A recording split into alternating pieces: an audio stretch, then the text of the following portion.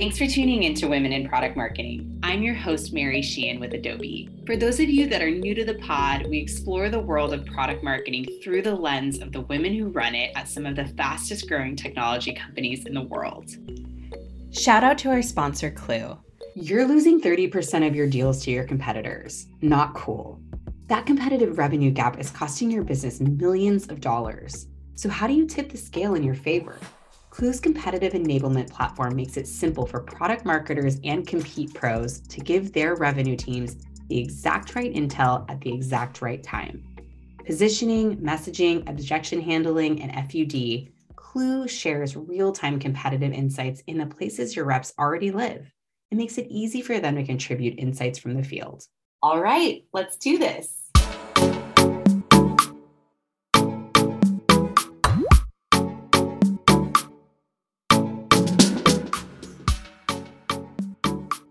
Hello and welcome to Women in Product Marketing. I'm your host, Mary Sheehan with Adobe. Today, I'm thrilled to welcome Candice Sparks, the Director of Product Marketing at Attentive.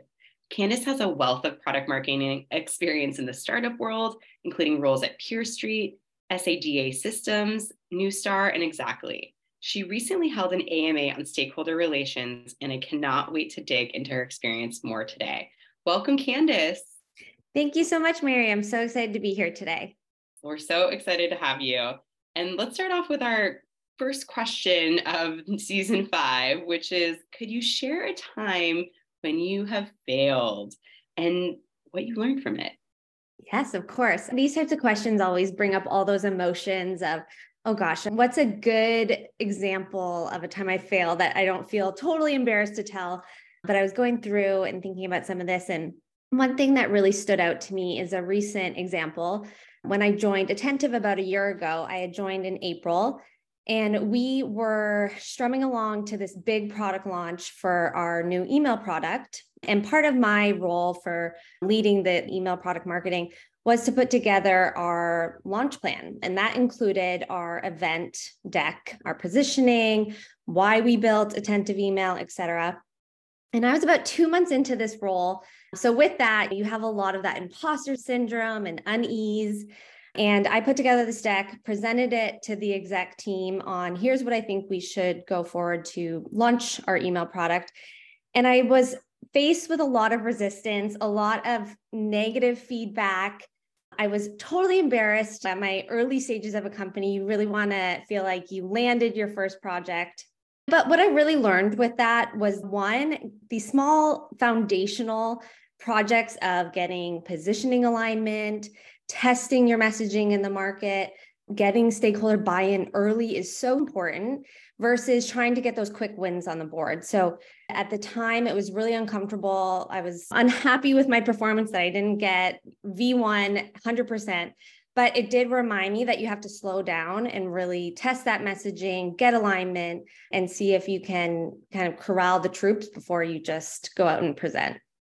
Well, thank you for sharing something so raw and vulnerable, because I know we've all been there. And especially in the first 90 days, you're trying to say, hey, I have all this experience. You guys hired me. I'm amazing. But then to have it not go as planned, that hurts. So I feel you. Thank you for sharing that. But it sounds like you took a step back, were able to learn so much from it, and obviously have been really successful there. So I'm glad that you're able to kind of go back to the basics and figure out the fundamental issues with why they're giving you that feedback and really move forward from there. It sounds like it was a good learning experience, although I'm sure painful and not super fun at the time. Totally. It does allow you to get that exec exposure really early on and build from there. But those are always hard, but great learning lessons. Well, before we move forward and hear a little bit more about your role at Attentive now, I'm just so excited to have you on the show. So I have to share this story. So Candice reached out to me on, I think it was like January 4th, and you said, one of my goals this year, one of my New Year's resolutions is to be on a podcast. And I've been listening, and I think that I'd be a great fit for the show. And I just thought, wow, what a go-getter. It's 4 days into the new year. She's reaching out cold. We didn't have any other connections, and thought you were such a good fit. And so here you are. So I just want to say thank you so much for reaching out, and look what can happen when you step outside your boundaries. Yes, thank you so much. Yeah, it's funny because I'm actually staring at my screen and I have my vision board on my back of my computer screen. And one of the pictures is someone holding a mic, and it was for a podcast.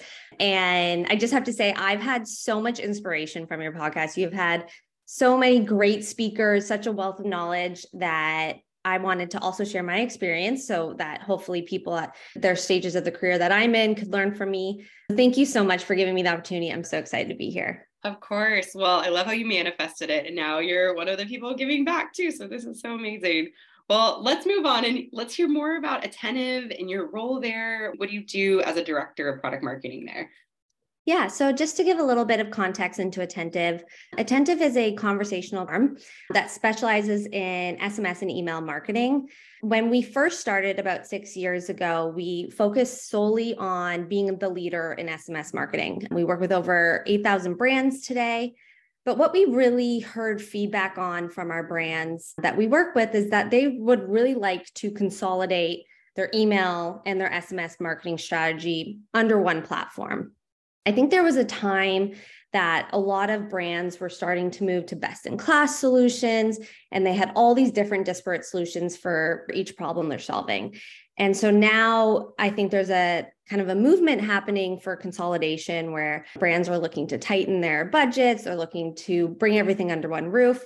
So we launched Attentive Email, or we started building Attentive Email.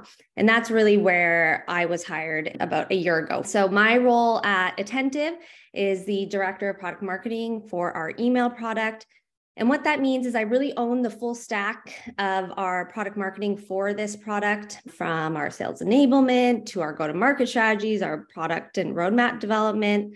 And a lot of the work I've been doing the last year is really just integrating the email product into our corporate and narrative positioning. So one of the really exciting things for me has been helping shift a single product company to a multi-product platform, which has a lot of challenges, but is super exciting. And on the other hand, 20% of my time, I say, is also dedicated to our TAM expansion and leading the product marketing efforts for our new verticals that we're going after. So lots of fun, new initiatives, new challenges, and kind of strategically shifting the corporate direction. I love that. And that is such a challenge and an exciting one to move from the single to multi-product. And so glad that they have you at the helm. So I have an understanding that you moved to Attentive for a specific challenge. Can you tell us a little bit more about that? Yeah. So when I started my career, I've been in product marketing from the get-go, but have always been in more of a startup, Series A, B, C type of company where I'm either, the first product marketer or one of few product marketers. And with that, I realized that I was becoming very much of a generalist. I was learning a lot. I was wearing a ton of different hats, even from like event to demand gen. But I was getting stretched really thin, and I realized that I didn't have one sole superpower in product marketing. And, after doing some soul searching, I said to myself, I think what I need is a bigger, more established company. Attentive's about 1,300 people, to get a much more narrow focus and granular view of product marketing and kind of start flexing those different superpowers in product marketing. So my goal from jumping to Peer Street, which was about 250 people, to Attentive, which is about 1,200 and much more built out organizations in terms of process and products and frameworks, was to get a little bit more specialized so I could continue to accelerate my career. That's amazing. Thank you for sharing that. I think we talk about full stack a lot on this show, but I love the little asterisk that's like, yes, full stack and specialization. So you can kind of lean in certain areas and get a good understanding and go deep. I think a lot of people approach it the backwards way, where they become an expert in product launches or sales enablement, and then they become a generalist. So it's really cool to see that you were really thoughtful about, okay, I have the breadth. Now let's do the depth in terms of understanding on that. That's super interesting. Yeah. I think I've heard it as like the T-shaped marketer. You have a lot of breadth and a lot of different facets, but like, what's that one superpower, that one thing that you're really, really specialized at? So yeah, that's exactly what I was after. That's super interesting. And I wanted to dig in a little bit more on your experience as the first marketing or first product marketing hire, rather, which you call the 0 to 1 product marketer. I've definitely been there before too, and it can be a really fun role, but it can also be really overwhelming. And I actually get this question a lot, like, should I take this job where I'm the first product marketer? So wanted to dig into that with you a little bit. First of all, what has helped you be the most successful when you are that first product marketing hire? Yeah, I think a lot of it is realizing that a lot of the different functions that are existing at that startup are already doing product marketing in some fashion. So, the product team is running their launches, your marketing team is creating positioning, but there's really a lack of education around the opportunity of what product marketing can do and actually how you can help other teams do it better. So, a lot of it is coming in and being that first product marketer to not only educate on what a product marketing function really does and how they can help other teams, but it's also laying the foundation. And I think a lot of the wins in that being that first product marketer comes in bringing process, having that tiered launch framework, bringing persona development. And so I think being as much more fragmented in terms of your processes, in terms of your roles and responsibilities becomes super important, or people continue to just work in the status quo that, well, I've done product launches since I've been here. So how can I help educate them on the product marketing role and making sure that I'm being a partner to them versus just taking on their previously responsibilities. The other important thing is to really understand the dynamics of the organization. So is this a product-led organization or is this a sales-led organization? And that should help inform how you want to kind of hit the ground running in terms of starting your product marketing support. So does sales need a lot more sales enablement or does product need help finding product market fit? So those are kind of some of the steps I take to hit the ground running. Those are all so great. Yeah, I think the process one really resonates with me too. I recall a few times bringing in kind of basic comm docs or a go-to-market checklist or something that is kind of like, oh yeah, this is really obvious. But if you're the first product marketing, it can be a total game changer. So just making sure you're checking the boxes on all the things that you're an expert at. And then I love your rationale around prioritizing about who's in charge here, where are the biggest bets that I can make with sales or product, depending on how the organization is set up, because you can't do everything. Exactly. How do you make sure that you're putting your resources in the right place? Exactly. What about red flags? So meaning someone's really eager to hire you, you're going to be their first product marketing. When do you run for the hills and not take the job? Yeah, I think times I've seen that be somewhat of a concern is if one, they haven't found product market fit yet. So like if I'm not really passionate about the product and or they're not seeing growth and traction in the market, those are two really big red flags for me, because especially the passion about the product, you're not going to want to go in and create all this positioning and these personas and the competitive analysis if you're not excited about what they're building and solving for. And secondly, I think even if there isn't a strong marketing presence or product marketing presence at the startup yet, the executives need to understand the impact that product marketing can have, even if they don't have it today. So there needs to be a mutual alignment on where product marketing is going to have a seat at the table. And if that isn't really clear during your interview process or even in your first 90 days, that's something that would be a cause for a red flag for me. Such good points. So product market fit, growth, and do you have a seat at the table? Is there respect for the product marketing profession? Do they really understand that they desperately need it and that you're not just going to be a one sheet creator, but a strategic partner with the rest of the organization? Those are such good points. Great. Okay, well, mark those down, everyone, for your next interview. I'd love to hear more about when you are in that role, the 0 to 1 phase. What are you doing in the first 90 days to try to make an impact? Yeah, so I think interestingly, I've never actually been in the same domain in any of my roles that I've been in. So like Exactly was a sales compensation software. Peer Street was a marketplace for investing in real estate. Attentive is obviously a SMS and email marketing platform.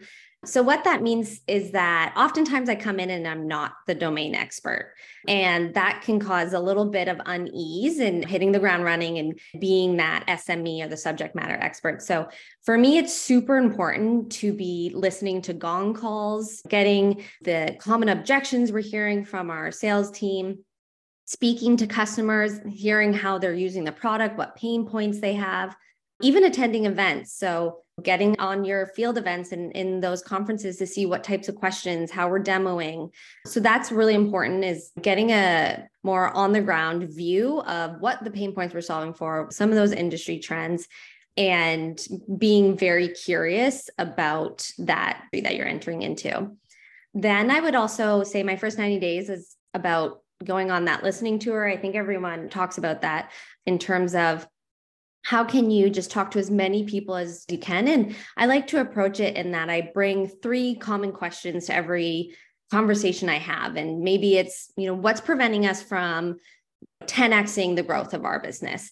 And what you'll hear is a lot of differences in those answers, but a lot of patterns and themes. And that can help identify gaps of where product marketing can really step in. So is it that we're not converting enough of our SQLs, whatever it may be, but really starting to get those themes and those patterns from your peers and teammates. And then I think the last one's really obvious, but it's super important. It's really building relationships, like being a normal, curious, empathetic human and getting to know your teammates, establishing that trust. 90 days, I don't really expect someone to really fully deliver a lot that isn't backed by data. So as much as you can, just get to know your peers, bring data where you can through those listening tours and the industry research, and then start to implement your plans of action.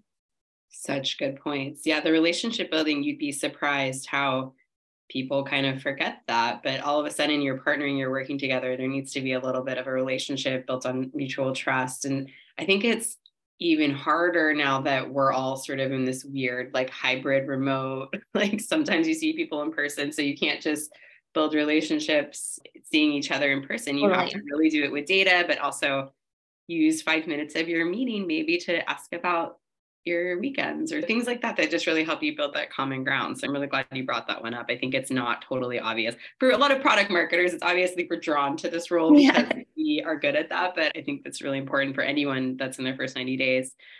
Okay, and this one is hard, I'm sure, because it depends on the industry and a lot of factors, but who do you hire first? You're the first product marketer. What's your next hire? Yeah, I think it's spot on what you said. It's really hard to have like a one size fits all solution. And it's definitely dependent on what I was talking about earlier in terms of sales led, product led, where you are in product fit. But I think a lot of what I look for, and this was an example at Peer Street, is hiring for your gaps. So knowing what you're not great at or where you particularly don't love to do, so you're naturally not great at. And so being able to really understand that within that company, let's say they need someone who's really strong in pricing and packaging, market insights, and that's not my forte. Being really ruthless about understanding where my gaps are and then hiring for those roles is something that I would take into consideration. And then also, I think being very understanding of where the position of the company is in terms of product-led growth or sales-led growth and just what you need at that time. But I think it's oftentimes understanding your own gaps and then hiring for those around it. That's such a good way to give anyone a framework on it. It's just, what are the gaps that you currently have in the business or your skill set? I love that. All right. Well, now I'd love to move on to a related topic and one that you recently did an AMA with ShareBird on stakeholder relations, something we were dipping our toes in the water earlier on. So I love this question, whoever asked this, but how do you communicate product marketing achievements upwards and build visibility? Yeah, I love this question too, because it's often something we talk about on my team. How do we applaud our wins and get exposure for the team and build transparency on what we're working on? And one of the challenges is that product marketing doesn't have as many core KPIs as something like demand gen or events. And so oftentimes, when you're doing these like monthly recaps or share outs, it can come off as a bit fluffy or non-strategic. And so I think what's really important here is to one, just like organically share your work. Product marketers naturally get a lot of visibility because of how broad our scope is of work and oftentimes working on highly strategic products. So making sure that you're sharing out in your sales all hands, new collateral, sharing internal trainings on new product launches that are upcoming. So there's that naturally organic way of building visibility that isn't so forced. But then I also think there's a really important part of, actually stating out your achievements and accomplishments and creating that visibility. And that's definitely done through monthly recaps or roundups. And also you can even integrate it into your marketing team's monthly roundups. But we have started to think about what are some of our quarterly plans? What are the KPIs that we're moving in regards to those quarterly plans? And then what are the 3 deliverables? And that's how we've started to kind of capture our share outs and build more visibility around our team. But it's definitely a really hard thing to do because you don't want to just say, we launched 3 new features last month. What was the impact of that? How can we start measuring our projects against those KPIs? So it's definitely something that I think we're working on from a product marketing team ourselves, but we do a really good job as product marketers, just organically building that visibility. I love that there's a framework to it though. It's what's your plan? What are you trying to do? Let's share it out. Let's give updates on it, because I think repetition is so important too with the wins. People come to expect it. It doesn't seem so random when they hear about a launch or new features or anything that you're doing. So I think that's really clever that you're thinking about that. And I really think if you're not talking about this with your product marketing team, you should be. And 10% of your time, maybe that's an exaggeration, maybe it's not, should be spent communicating internally what you do, since we do have so many stakeholders as product marketers. Absolutely. So glad you're thinking about it thoughtfully. Yeah, on my team the other day, we were talking about hey, when one of us posts something in the product channel, make sure everybody likes it and knows that. So we amplify, just kind of silly organic things, but making sure that you're getting that limelight when you can. Totally. So really important. All right. So the next question from the AMA is that PMMs are typically tasked with a really broad scope, balancing both strategic and tactical work and serving as the cross-functional glue across multiple teams. How do you combat burnout for your team?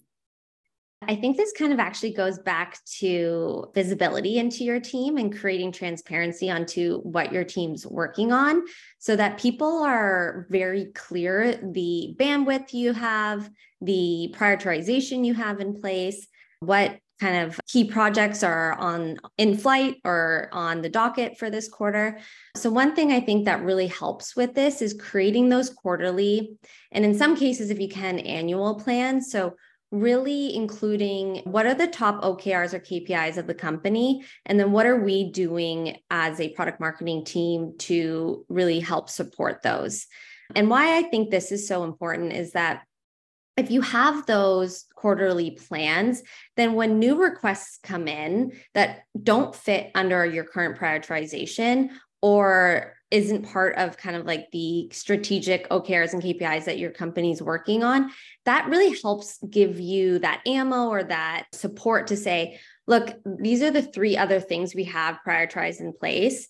Here's what would need to happen to slot this new project in. And it allows people to really understand the impact of what requests they're making. So I think being as transparent and visible about your team's bandwidth, current projects in flight, and then what your game plan is super important.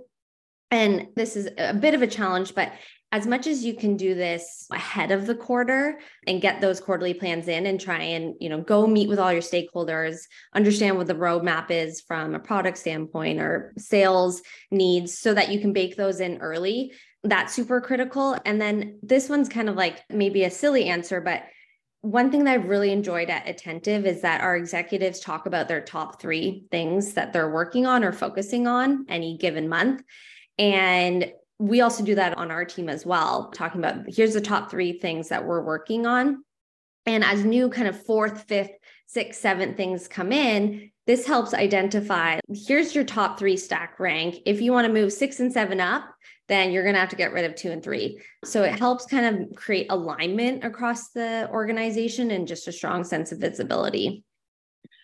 All such great points. Thanks so much for sharing. And I love the top three, and especially that the executives are sharing that. And so you can align to that. And then showing your stakeholders the plan and actually saying, all right, if you're asking for this, what comes off of this list? And often they go find someone else to do it, or they just Exactly. it's not worth it. It's funny how quickly that conversation changes when you have that. So that's such a good point. All right, last question from the AMA. And this actually might go back to the very first question we talked about today, but when coming up with positioning and messaging as part of a go-to-market plan, which key stakeholders should weigh in? Yeah, well, definitely from our first question, get executive buy-in. But no, probably even before that. One thing that's been really unique at Attentive is how strong our client strategy team is. They really work hand in hand with our customers, and it's definitely a differentiator for us. So they're very much like boots on the ground feedback. So as much as I can test our messaging with the client strategy team, that's super helpful. One kind of like area that maybe technically falls under sales is actually like a sales engineer. They get so much great feedback and demos. They get a ton of objections. They have oftentimes a wealth of knowledge of the competitive landscape.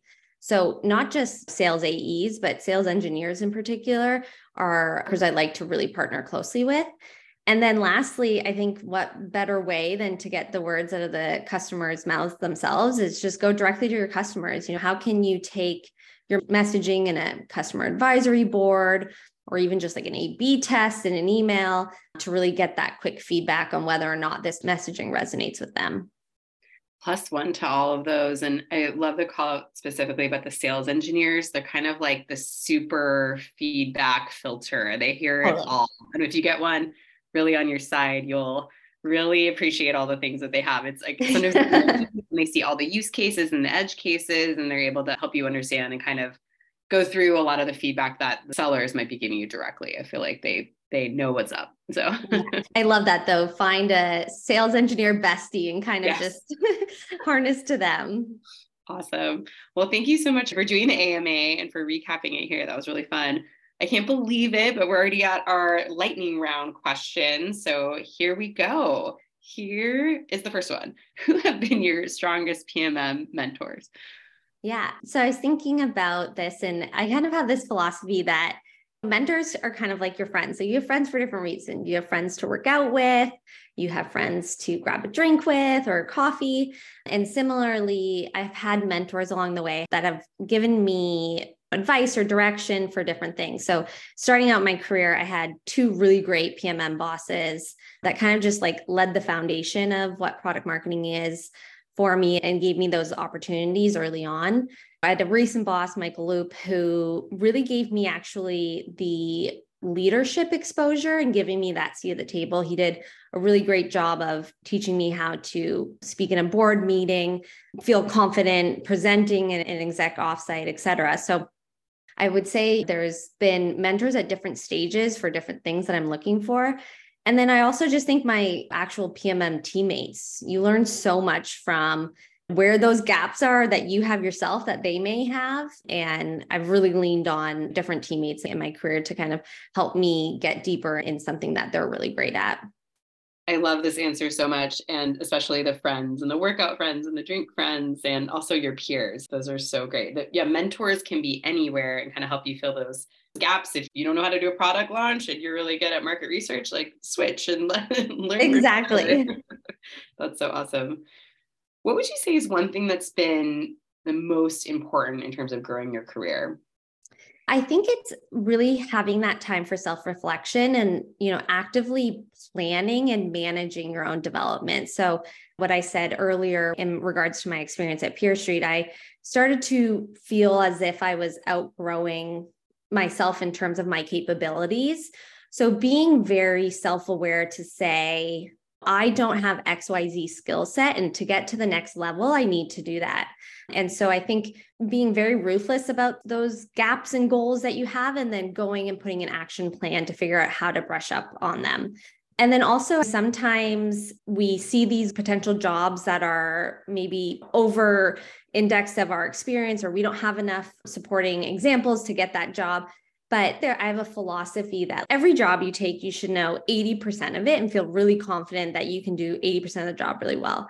But that 20% that you're like, that makes me feel super uncomfortable, that's your growth opportunity. So kind of shooting for those next levels and understanding that you will be able to learn it. And here's my plan of how I'm going to learn it.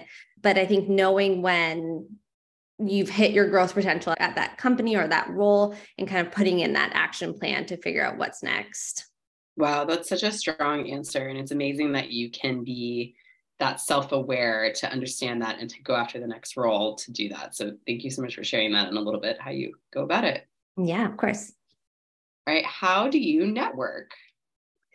So, well, it's funny because I guess in some ways reaching out to you is somewhat networking, but I don't think it's as easy as it used to be. Like the very natural post-work happy hours or workout classes or whatever was so much more easier or accessible prior to COVID. And now I'm a fully remote job. So I do find this, somewhat challenging. What I like to do is applaud old coworkers when I see them move on to new jobs. If they have a baby, kind of like reach out to them and kind of keep connections with old coworkers, because those oftentimes evolve into connections that you don't expect. But I definitely think it's something that I could continue to brush my skills up on. And I think just putting yourself out there, like, I said in my message to you, I'm shooting my shot. I'm getting a jump start on my New Year's resolution. So people are willing to help other people, especially if you can in any way bring value to them. So just putting yourself out there and trying is the easiest and best part of networking. That's awesome. And I have to say, you had a very clear ask in your cold outreach message. So it's like, oh, okay, I understand what Candice wants to connect on. And this is really clear. So thank you for making that so easy. And I think that's another thing you did really well in terms of connecting today. Awesome. All right. Last question for you. Why product marketing? So I actually grew up with a dad that worked in technology, and it was pretty much always ingrained in me for him to say, stay close to the product. If you end up going into technology or business, as much as you can stay close to the product, you'll really reap rewards of that. And I think why he said that is because when you're near the product, you're often near the strategic direction of the company. You have a ton of opportunity for influencing the roadmap, working on those strategic initiatives that are really painting the direction for where the company is going to go. So from an early stage of interning in college, it was always kind of like an idea that I wanted to be near product. But saying that, I also have this arm of like creativity to me. And so I think product marketing really blends the kind of product function of more logical, more regimented, more process oriented with that creative element that has been super appealing to me. And then also I love being kind of at that center of the organization where you have collaborations with everyone. You're working with engineers to legal, to marketing, to sales. There's never the same day just because of those relationships across the org. And it just makes it really super fun. And I've absolutely loved being in product marketing and wouldn't change it for the world. What a beautiful answer. And cheers to your dad for knowing that long ago, telling you that as you grew up. So he's like, I got to be close to the product. Totally. Well, Candice, thank you so much for all of your amazing knowledge that you shared with us today. I learned a lot and loved this conversation. And it was a pleasure having you on the show. Thanks for sharing your insights with everyone. Yeah, thank you so much again. Super excited and happy to be here and looking forward to chatting soon. Thank you. This show is produced by ShareBird, the knowledge sharing platform for the fastest growing teams. It's the place to get on-demand answers to your questions and learn from leaders in the top of their field. Want more advice and insights? Head to sharebird.com.